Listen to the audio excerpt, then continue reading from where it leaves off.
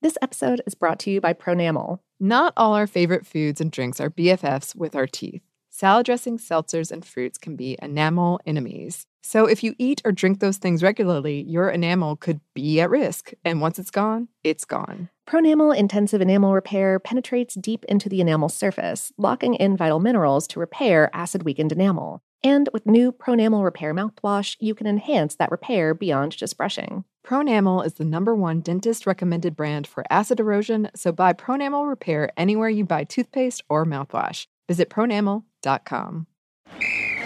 Ready? Okay. Give me a beach. Beach! Give me great food. Tacos! Give me adventure. Hiking! Give me a date night. Sunset cruise! Give me some smiles. Cheese! Give me more beaches. Beaches! What's that spell? San Diego! If you're happy and you know it, San Diego is the place to show it. Book your trip at sandiego.org. Funded in part with the City of San Diego Tourism Marketing District Assessment Funds. Happy Pride from Tomboy X. We just dropped our Pride 24 collection. Queer founded, queer run, and creating size and gender inclusive underwear, swimwear, and loungewear for all bodies, so you feel comfortable in your own skin. Visit tomboyx.com to shop. What's up, this your boy Lil Duval, and check out my podcast, Conversations with Unc, on the Black Effect Podcast Network. Each and every Tuesday, Conversations with Unc podcast feature casuals and in-depth talk about ebbs and flows of life and the pursuit of happiness. Unlike my work on stage, I tap into a more serious and sensitive side to give life advice and simply offer words of encouragement, yet remind folks to never forget to laugh. Every Tuesday, listen to Conversations with Unc, hosted by Lil Duval on the Black Effect Podcast Network, iHeartRadio app, or wherever you get your podcasts. Presented by AT&T. Connecting changes everything.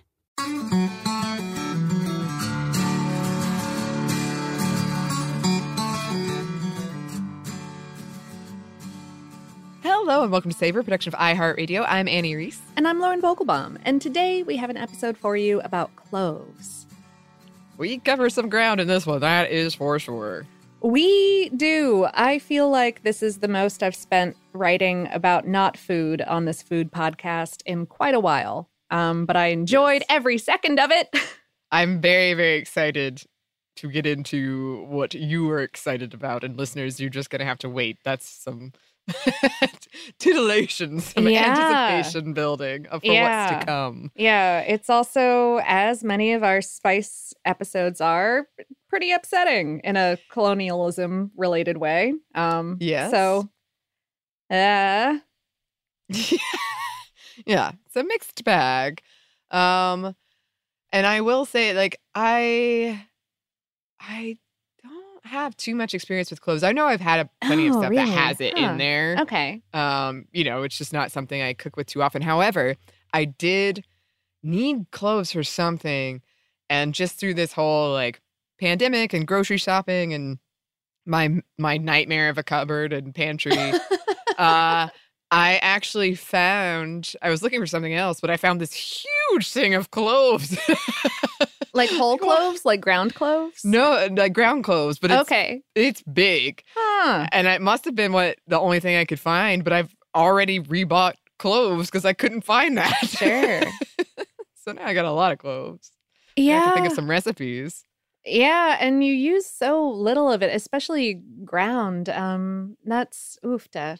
Yeah, cloves are one of the things that in my spice cabinet, especially due to like roommate compilations of spices, I think we have to have like 4 containers of ground cloves. And no one needs that much ground cloves. We also have at least 1 container of whole cloves. And wow. It's just it's quite a lot. It's an embarrassment of riches. And it's a strong flavor too, like you said. Yeah. You really don't need that much. Yeah. Now, after having done all of this reading, I'm like, okay, like arts and crafts time. Let's figure something out here. Oh, I'm so excited to talk about that. I mean, it is something I do associate with the holidays. Oh, sure. So it's pretty timely for me, at least, and I think for a lot of people. You can see our other spice episodes before we get into this one. Perhaps particularly nutmeg. Yep. A lot of their histories closely intertwined. But I guess that brings us to our question. I guess it does. Cloves. What are they? Well, cloves are a type of spice made of the dried flower bud of a plant, used, either whole or ground into a powder. Dark brown or near black with like a reddish tint to it. Whole cloves are these small, woody textured things that look sort of like a nail or maybe a pin. Usually about a ½ inch to an inch long, like a centimeter or two. The flavor is warm and like woodsy, both a little bit sweet and a little bit bitter, and a little bit cool and numbing on the tongue. It's like mint, but a version of mint that grew up on the beach. Oh, I love that. Yeah. Yeah, beach mint. Beach mint, sure. Mm-hmm. The plant that it comes from, botanical name Syzygium aromaticum. It's a tropical evergreen tree in the Myrtaceae family, which contains lots of aromatic plants, like the common myrtle and eucalyptus, for example. Clove trees are grown in coastal areas and will reach about 25 to 40 feet high. That's about 8 to 12 meters. And start producing flowers after about 4 to 6 years, but can keep flowering and fruiting for some like 80 years. And these flower buds are collected before they bloom, but after they have developed a bright reddish pink color. And they're picked by hand, either as they each mature or much more economically, all in one go after the whole tree more or less has been matured with the application of like a plant hormone. Either way, when you pick them, a clove bud will have these 4 wee petals surrounding a small bulb or ball on top of a cylinder of like plant reproductive stuff. And when that bud is dried, the petals will shrink up against that cylinder of plant reproductive stuff and back from the ball, which, given the chance, would have bloomed out into dozens of tiny filaments. It's really pretty. It's like a firework. Anyway. Oh. Yeah. But instead, all of that potential scent is preserved in this dried clove bud. The main scent compound in cloves is eugenol, which was named for a previously accepted botanical name for cloves, genus Eugenia.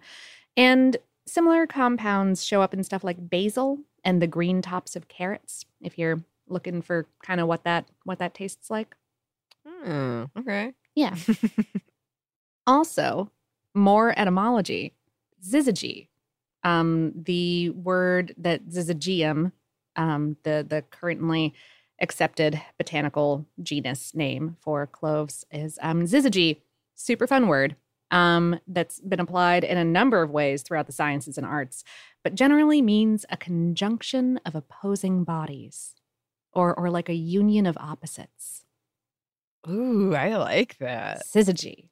And it was apparently chosen for cloves for like the most pedestrian reason possible because of like the way, like the totally not unusual at all way that the leaves are paired across branches on the tree. Perfect. So poetic. They're like, yeah, the leaves are sort of, across from each other. Yeah. All right. The word clove itself comes from its shape, from the Latin for a nail, like a nail that you would hammer. Yeah. And also, it's etymologically unrelated to cloves of garlic, which comes from the Proto-Germanic for like cleft or cloven. Yeah. Oh. Yeah. Okay. Anyway, so I read a lot of weird stuff in this one and I got excited about all of it. And so now you guys have to listen to it. I love it. It's our pleasure and great honor. Excellent. As Annie was saying earlier, in the United States, yes, cloves are perhaps most often part of like winter holiday recipes, both sweet and savory, and show up right in seasonings for things like mulled wine, hams, cakes, cookies, pies. It's part of pumpkin spice flavoring most of the time. Used whole, cloves sometimes serve a dual flavoring and decorative purpose. Because they've got that sort of nail shape, that sort of spike or nail shape, and it's got a pointy end, so you can use it to stud things like hams or oranges in sort of cross-hatch designs or other patterns that are meant to be pretty, but definitely remind me of Hellraiser a lot. Oh, yeah. Yeah. Oh, yeah. When I was running across this in the research, I was like, ooh. I feel mixed emotions right now. It's both pretty and goth is all heck. So I'm yes, all right, yes. well, cool. Oranges or other fruit that are so studded with cloves are sometimes called pomanders, and are used as decorative air fresheners or air scenters. More on that later. Yes, I'm so excited. Cloves show up in all kinds of products, though. It is a primary ingredient in Worcestershire sauce, and a frequent spice used in ketchup and pickles, especially sweeter pickles, and soups and stews. It's also used to give a kick to everything from simple rice dishes to complex spice blends destined for all kinds of sweet and savory foods and drinks around the world. It's frequently in Chinese five spice, also in garam masala and masala chai, also an ingredient in pho. All the good things. No, I love pho. Yeah. Oh, yeah. Hoofda. It's used in non-food items as well. Shows up a lot in the cosmetic and scent industries as a perfume or for soaps or whatever. Also used in tobacco products. And this was new to me, in the scientific preservation of biological samples. What? If you're preserving an insect for a slide mount, you want to make it transparent for viewing on the slide, right? And so for permanent preservation, you would do a clearing step wherein you try to reduce the opacity of the sample, and clove oil will do that. That's wild. I've read people in biological fields speak with nostalgia about using clove oil in these preparations. They were the best day is clearing day because everything smells like cloves. Oh. I love that also, given past listener of ales that we've read. That's the best reaction to have, other than a knee-jerk, I cannot stand this smell anymore, and it's ruined for me. Yeah. Oh, yeah. Yeah. Well, I guess speaking of, what about the nutrition? Okay, yeah, let's pivot back. We are ostensibly a food show. And right, as we were saying, you're typically not using that much. It is the winter holiday spice that I am the most cautious with. And I really like spicy desserts. I put cayenne pepper in my pumpkin pie. I want amazing. it to be near I want it to be nigh on savory. So anyway, my point is use cloves wisely. And if using whole, consider straining out before serving. Although some people like that sort of thing, I cannot tell you what to do. Nope. Historically, cloves have been used medicinally for a lot of different things, some of which have and some of which have not panned out scientifically. Cloves are being investigated particularly for their compounds' antioxidant, antimicrobial, and antifungal properties, also promising as an insecticide, and maybe even for preventing or treating cancer, maybe.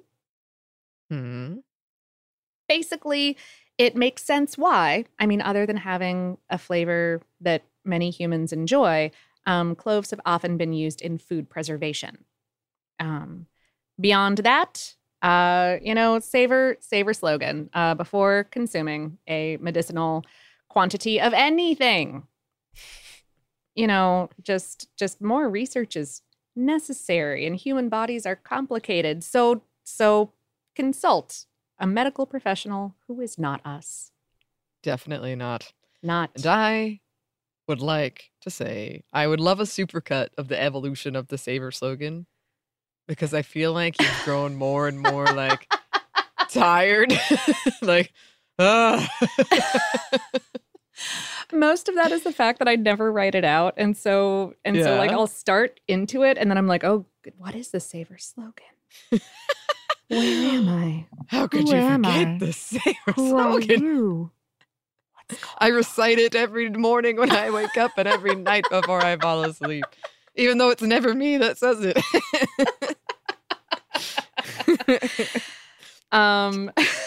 Just in case. Well, that's more dedication than I have. So good show. Good show. We really do need like posters or something. Yes. Yeah.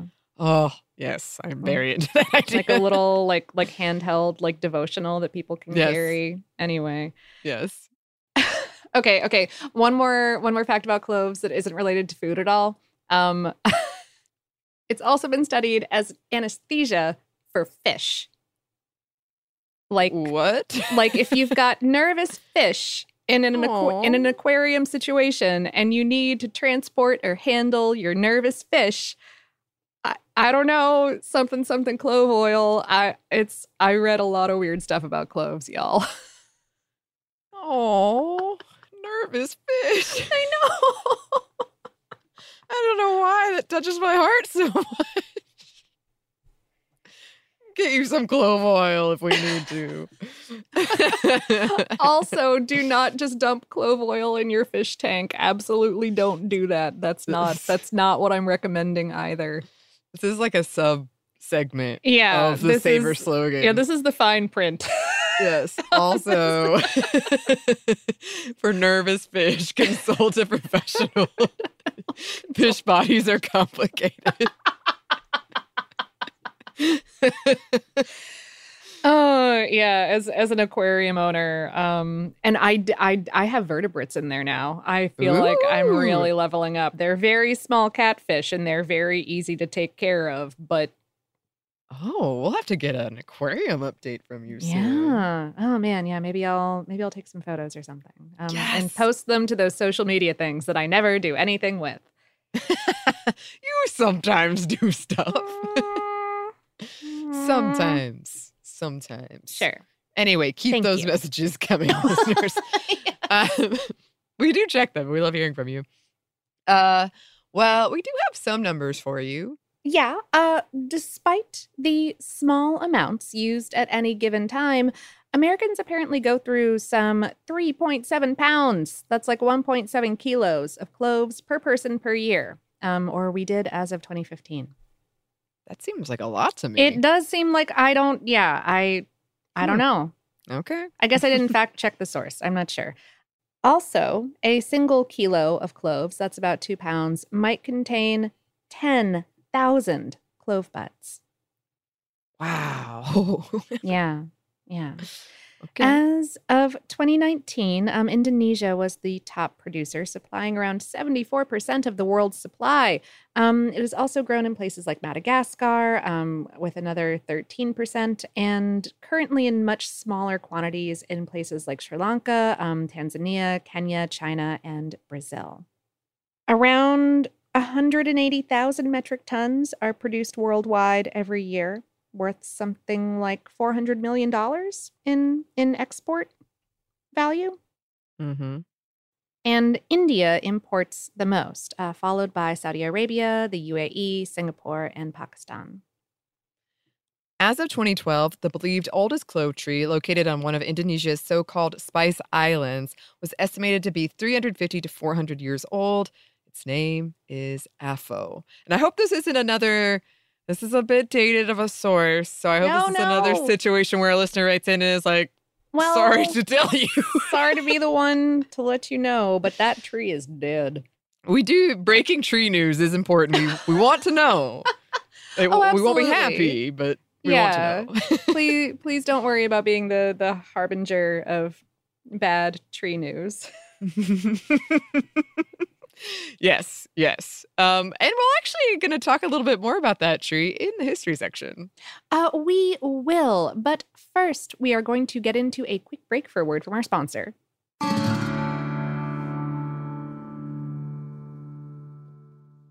This episode is brought to you by Pronamel. Not all our favorite foods and drinks are BFFs with our teeth. Salad dressings, seltzers, and fruits can be enamel enemies. So if you eat or drink those things regularly, your enamel could be at risk. And once it's gone, it's gone. Pronamel Intensive Enamel Repair penetrates deep into the enamel surface, locking in vital minerals to repair acid-weakened enamel. And with new Pronamel Repair mouthwash, you can enhance that repair beyond just brushing. Pronamel is the #1 dentist-recommended brand for acid erosion, so buy Pronamel Repair anywhere you buy toothpaste or mouthwash. Visit pronamel.com. Let's hit it. Give me a vacation. Give me a wave. Surfing. Give me a city tour. The trolley. Give me animals. The zoo. Give me some sea life. Give me museums. Balboa Park. Give me a woo. Roller coaster. What's that spell? San Diego. If you're happy and you know it, San Diego is the place to show it. Book your family vacation at sandiego.org. Funded in part with the City of San Diego Tourism Marketing District Assessment Funds. Happy Pride from Tomboy X. We just dropped our Pride 24 collection. Queer founded, queer run, and creating size and gender inclusive underwear, swimwear, and loungewear for all bodies, so you feel comfortable in your own skin. Visit tomboyx.com to shop. Focus Features presents Back to Black. I want people to hear my voice and just forget their troubles. Experience the music and her story. Know this. I ain't no Spice Girl. Like never before. That's my daughter. That's my Amy. On the big screen. I want to be remembered for just being me. Amy Winehouse, Back to Black, directed by Sam Taylor Johnson. Rated R, under 17, not a minute without parent. Only in theaters May 17th. And we're back. Thank you, sponsor. Yes, thank you. Okay, so like so many things we talk about, pretty much everything we talk about, the origins on this one are difficult to pin down. Yep. Yeah, I feel like that's on my specific Annie's gonna say this bingo card. That's on me. It's like trying to explain Spider-Man's origins and reboots and alternate universes to somebody who really has no idea what you're talking about, which I have done on more than one occasion recently.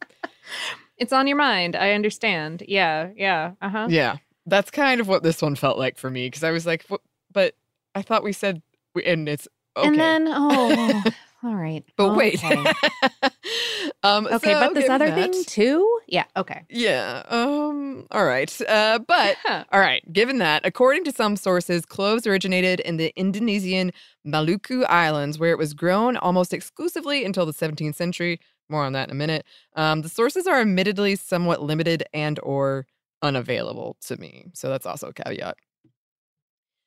However, other sources suggest that cloves were introduced and used in China centuries earlier, perhaps as far back as the 2nd century BCE, both in cuisine and in medicine, and maybe as a breath-freshening requirement before meeting the emperor, like you had to do it. Oh, okay.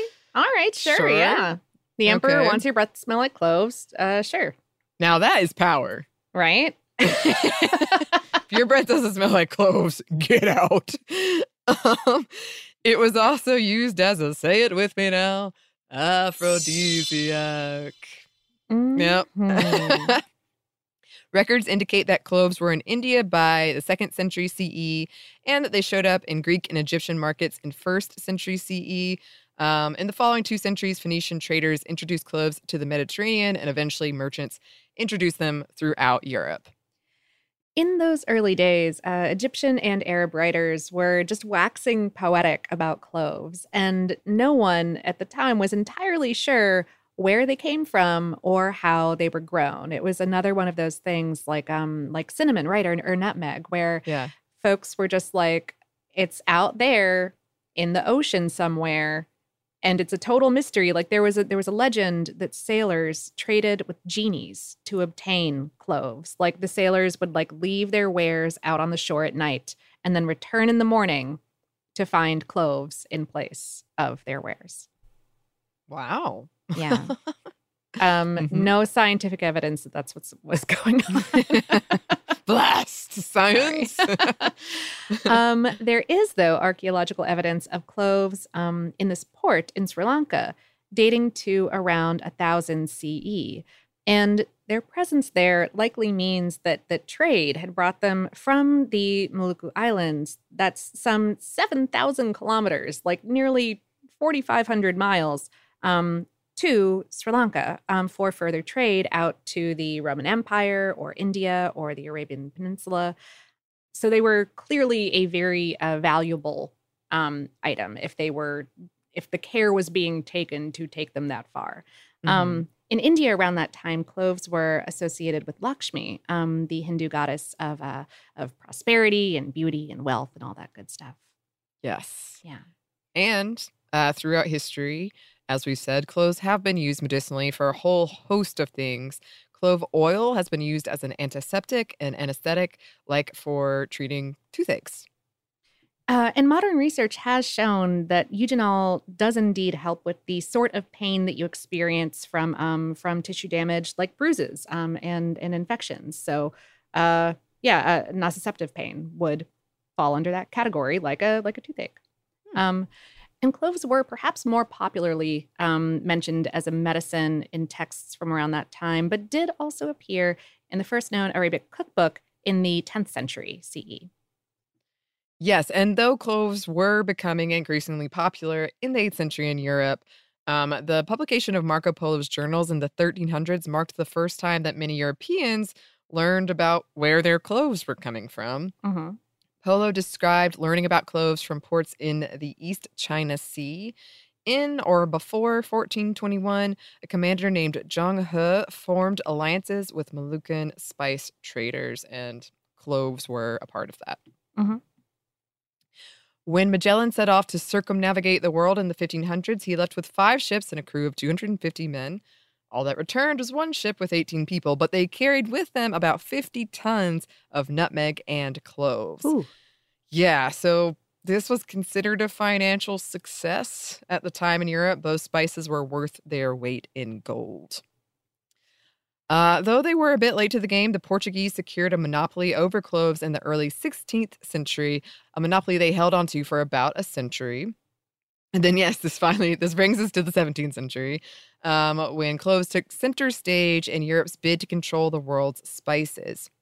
European traders started noticing cloves in their travels and wanted to find the source and control them. The Dutch desired to control the trade of cloves so badly that they would set fire to any clove trees they could find not growing on Dutch-owned lands. Whew. Yeah. The Dutch retained their control until other areas of the world started growing cloves despite their best efforts in the late 18th century. Remember Afo, the believed oldest clove tree on one of the Indonesian islands? In 1770, a Frenchman named Poivre stole some seedlings from this tree, and he went on to take some to France, the Seychelles Islands, and Zanzibar. In 1820, plantations used the labor of enslaved people in Zanzibar to produce cloves. By the late 1800s, with agricultural capacity in the Maluku Islands having been basically hamstrung by the Dutch's destructive agricultural and cultural practices, Zanzibar became the global center of clove production. But a revolution in 1964, capping off a couple decades of disease spread through clove trees by this one species of ant, like the 1940s to the 1960s, really stopped the growth of Zanzibar's market, and the majority of production slowly filtered out to Madagascar and then back to Indonesia. Meanwhile, I had to put in a note about this because, as I believe I've mentioned before on this show, I am a goth of a certain age. So Europeans introduced tobacco to this region, the Indian Ocean region, in the early 1600s. And plantations were established by the 1800s, and cigarettes were being manufactured there by like the mid-1800s. And the first clove cigarettes, that is cigarettes containing tobacco and ground cloves, were manufactured in central Java, Indonesia, around 1880. They were at the time considered a medicinal treatment for sore throats and asthma. They were definitely not a treatment for asthma. Don't do that. But they then went international all the way up in the 1970s.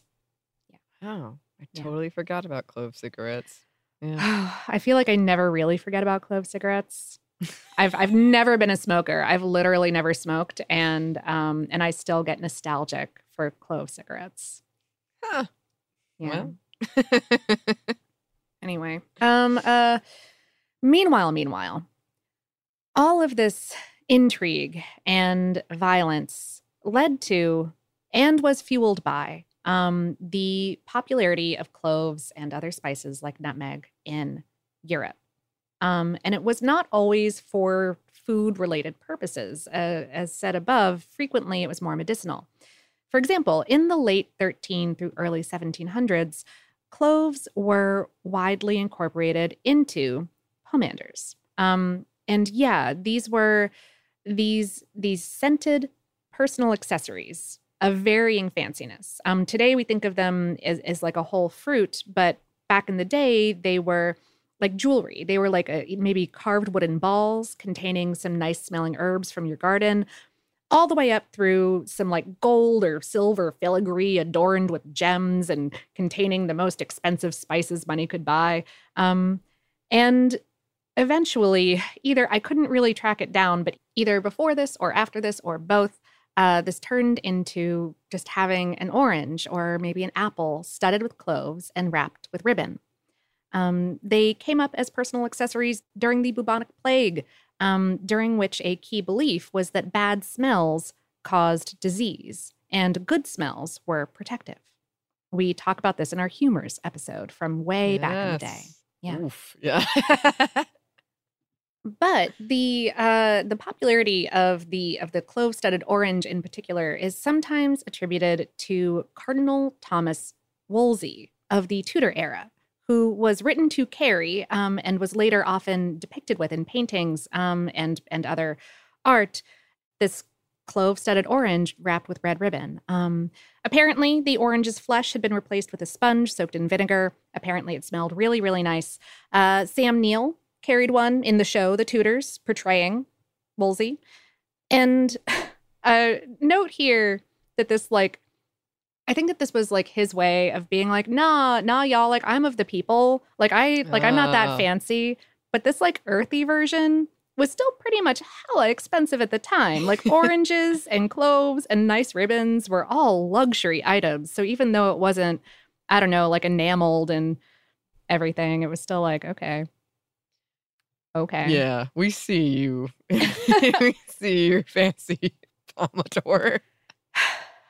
At any rate, the fruit versions became popular as holiday gifts and or decor later in the 1700s and into the 1800s, sort of after the personal accessories had fallen out of fashion and as cloves and other spices became more accessible, though they were still like reserved for like special occasions like holidays.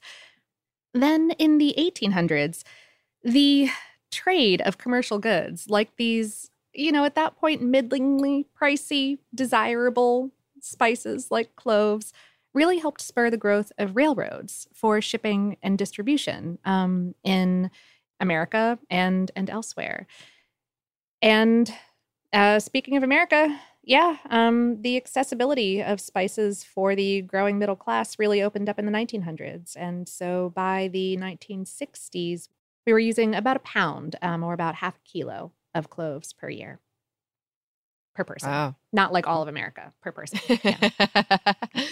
Oh, okay. I got you.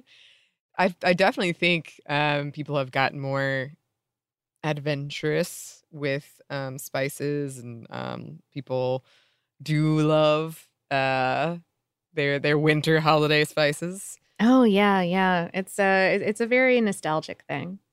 Yeah. And I did see a bunch of these pictures of the oranges with the cloves in them, and I bet it smells nice. Oh, they do. Oh, yeah. And you can just kind of hang them up, and they'll dry out and stay very nice smelling, and varyingly weird looking for Yes. for the Yes. whole season.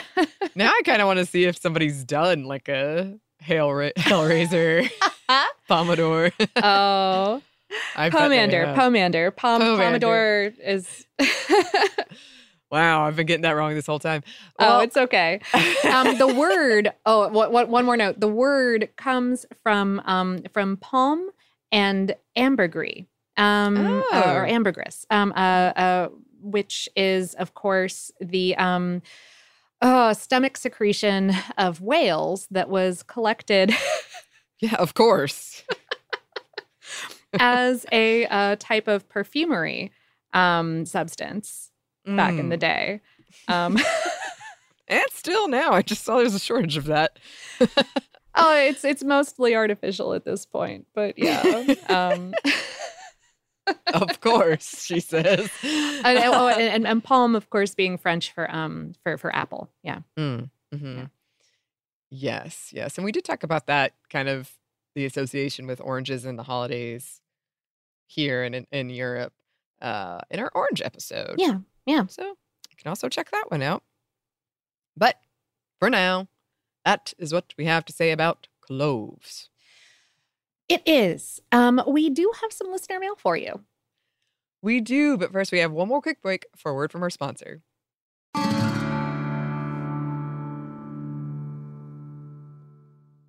This episode is brought to you by Pronamel. Not all our favorite foods and drinks are BFFs with our teeth. Salad dressings, seltzers, and fruits can be enamel enemies. So if you eat or drink those things regularly, your enamel could be at risk. And once it's gone, it's gone. Pronamel Intensive Enamel Repair penetrates deep into the enamel surface, locking in vital minerals to repair acid-weakened enamel. And with new Pronamel Repair mouthwash, you can enhance that repair beyond just brushing. Pronamel is the #1 dentist-recommended brand for acid erosion, so buy Pronamel Repair anywhere you buy toothpaste or mouthwash. Visit pronamel.com. Ready? Let's go.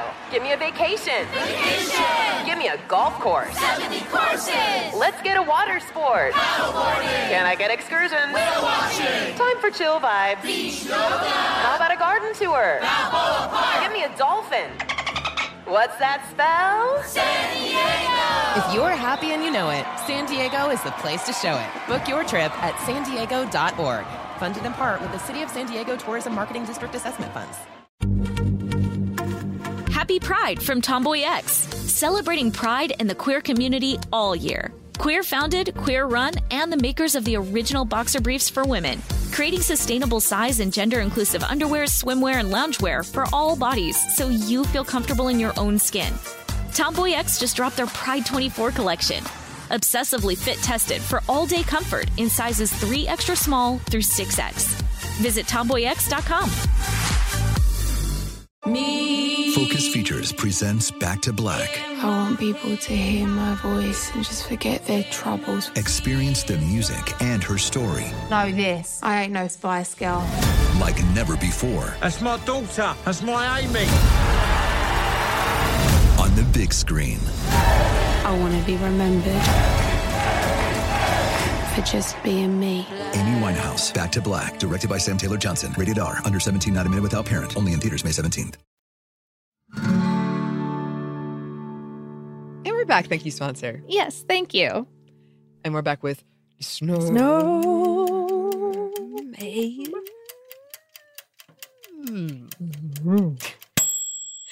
Hellraiser's too hard to... I actually have done a Hellraiser voice. It's Stuff to Blow Your Mind. And Robert Lamb sent me an email, and it's one of the best compliments I've ever received, excuse me. It said, "You are a perfect Cenobite, Eddie." Especially coming from Robert Lamb, that is high praise. High praise. That's wonderful. I recognize, like, I wake up every day and I'm like, oh. You're like, saver slogan, Yes. perfect Cenobite. Yes. Yeah. I also just was on there and I did a voice for Dune. Which was fun. Aww. Yeah. But I like that I kind of was like, yeah, let's take this. It could have been a nice winter-themed, holiday-themed listener mail attempt, but instead, Hellraiser. Because that's what we're about. That is what we're about. Mm-hmm. Speaking of what we're about, Melissa wrote, "Hi, ladies. I've been working my way through Bob's Burgers and just saw this episode. Gene confronts the company that makes his favorite chocolate. Annie, I always thought you might be a Gene, but now I'm sure." P.S. My boyfriend, a 7th-generation, seriously Quebecer, on hearing there was an episode about poutine, immediately asked if it was referred to as a Canadian thing or a Quebecois thing. He felt quite vindicated by the response. Also, I first encountered smoked poutine when I still lived in Ontario. It was amazing. Veggie nacho poutine got me through college. I was stoked to find out they opened a location in Montreal after moving here, but in spite of expanding all over Canada, all the smokes franchises in Quebec went out of business within a few years. Too much competition? Open disdain from the locals towards an Ontario poutineery? Who's to say? For now, I'll have to stick to the local stuff. I've had worse problems. You all been writing in about the poutine you've been getting, and I still haven't gotten any. And oh, no, me neither. Okay, this Lauren. is reaching like critical mass. It is. We have to solve this. It's like the temperature on the thermometer for poutine craving is like almost at the top. Yeah. Oh, okay. All right. We'll work on it. In the meanwhile, Rico wrote, "My grandma was Minnie Zaccaria, who was known in New Jersey for the large tomatoes that she grew. She won the New Jersey State Tomato Growing Championship 7 times, and her largest tomato, Big Zac, was a whopping 6.16 pounds. The day of the contest was like a holiday in my family. We'd get together with all of my aunts, uncles, and cousins and head to the mall for the big event. Attached is a photo of me and my grandma as we were awaiting the results of the 1995 contest. My bowl cut and I had to sneak up there. I recall one of her secrets for growing such large tomatoes was putting the leftover fish heads from what my uncles and grandpa would catch in the soil with the seeds. Anyone can order Big Zac tomato seeds, as Dan Sutherland did to grow his former world record giant tomato, which weighed 8.61 pounds. He also holds the current record at 10.8 pounds, but this tomato was from a different strain, apparently a Domingo variety. Ironically, I've never been a big fan of how tomatoes taste. She would always offer me slices of fresh tomato or a cherry tomato, which I would usually decline. Every few years, I'd try it instead to see if my tastes had changed, but each time would reaffirm my unfortunate distaste for tomatoes. Nowadays, I don't mind fresh tomatoes mixed with other things, like in a caprese salad, but I still don't like eating just a tomato. I've been listening to your podcast since it started, and although I know there was an episode on tomatoes, I don't recall one on giant fruits or vegetables.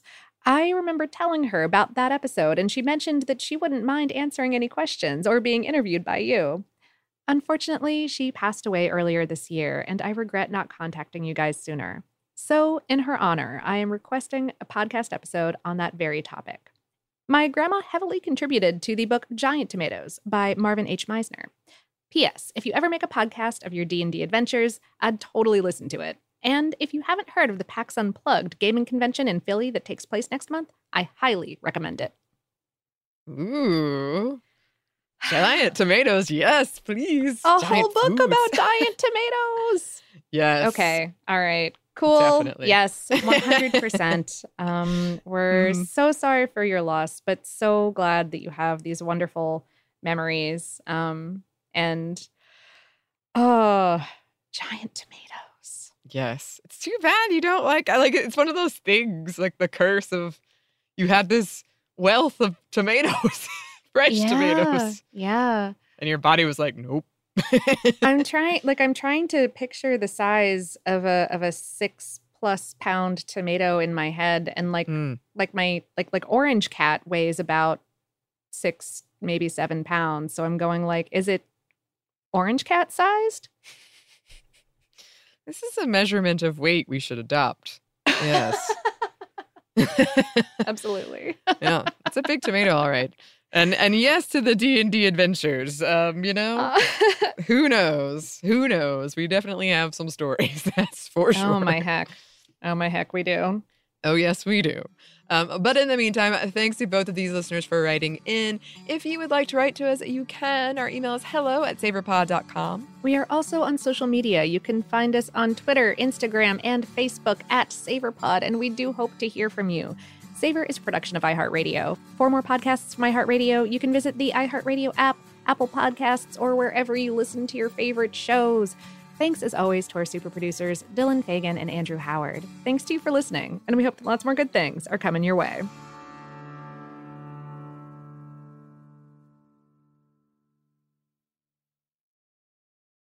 This episode is brought to you by Pronamel. Not all our favorite foods and drinks are BFFs with our teeth. Salad dressings, seltzers, and fruits can be enamel enemies. So if you eat or drink those things regularly, your enamel could be at risk. And once it's gone, it's gone. Pronamel Intensive Enamel Repair penetrates deep into the enamel surface, locking in vital minerals to repair acid-weakened enamel. And with new Pronamel Repair mouthwash, you can enhance that repair beyond just brushing. Pronamel is the #1 dentist-recommended brand for acid erosion, so buy Pronamel Repair anywhere you buy toothpaste or mouthwash. Visit pronamel.com. Let's hit it. Give me a vacation. Vacation. Give me a wave. Surfing. Give me a city tour. The trolley. Give me animals. The zoo. Give me some sea life. Give me museums. Balboa Park. Give me a woo. Roller coaster. What's that spell? San Diego. If you're happy and you know it, San Diego is the place to show it. Book your family vacation at sandiego.org. Funded in part with the City of San Diego Tourism Marketing District Assessment Funds. Happy Pride from Tomboy X, celebrating pride and the queer community all year. Queer founded, queer run, and the makers of the original boxer briefs for women, creating sustainable size and gender inclusive underwear, swimwear, and loungewear for all bodies so you feel comfortable in your own skin. Tomboy X just dropped their Pride 24 collection. Obsessively fit tested for all day comfort in sizes 3 extra small through 6X. Visit tomboyx.com. Whether you're a savvy spender maximizing your savings with cashback rewards, a thrifty rate watcher seeking the lowest interest, or a travel enthusiast looking for extraordinary perks, Kemba Financial Credit Union has a visa to complement your lifestyle and unique needs. Apply today at Kemba.org to unlock a limited-time 2% cash back on purchases and pay 0% interest on balance transfers for an entire year with a new visa from Kemba. You deserve a card that works for you. Restrictions apply. Offer ends June 30th, 2024.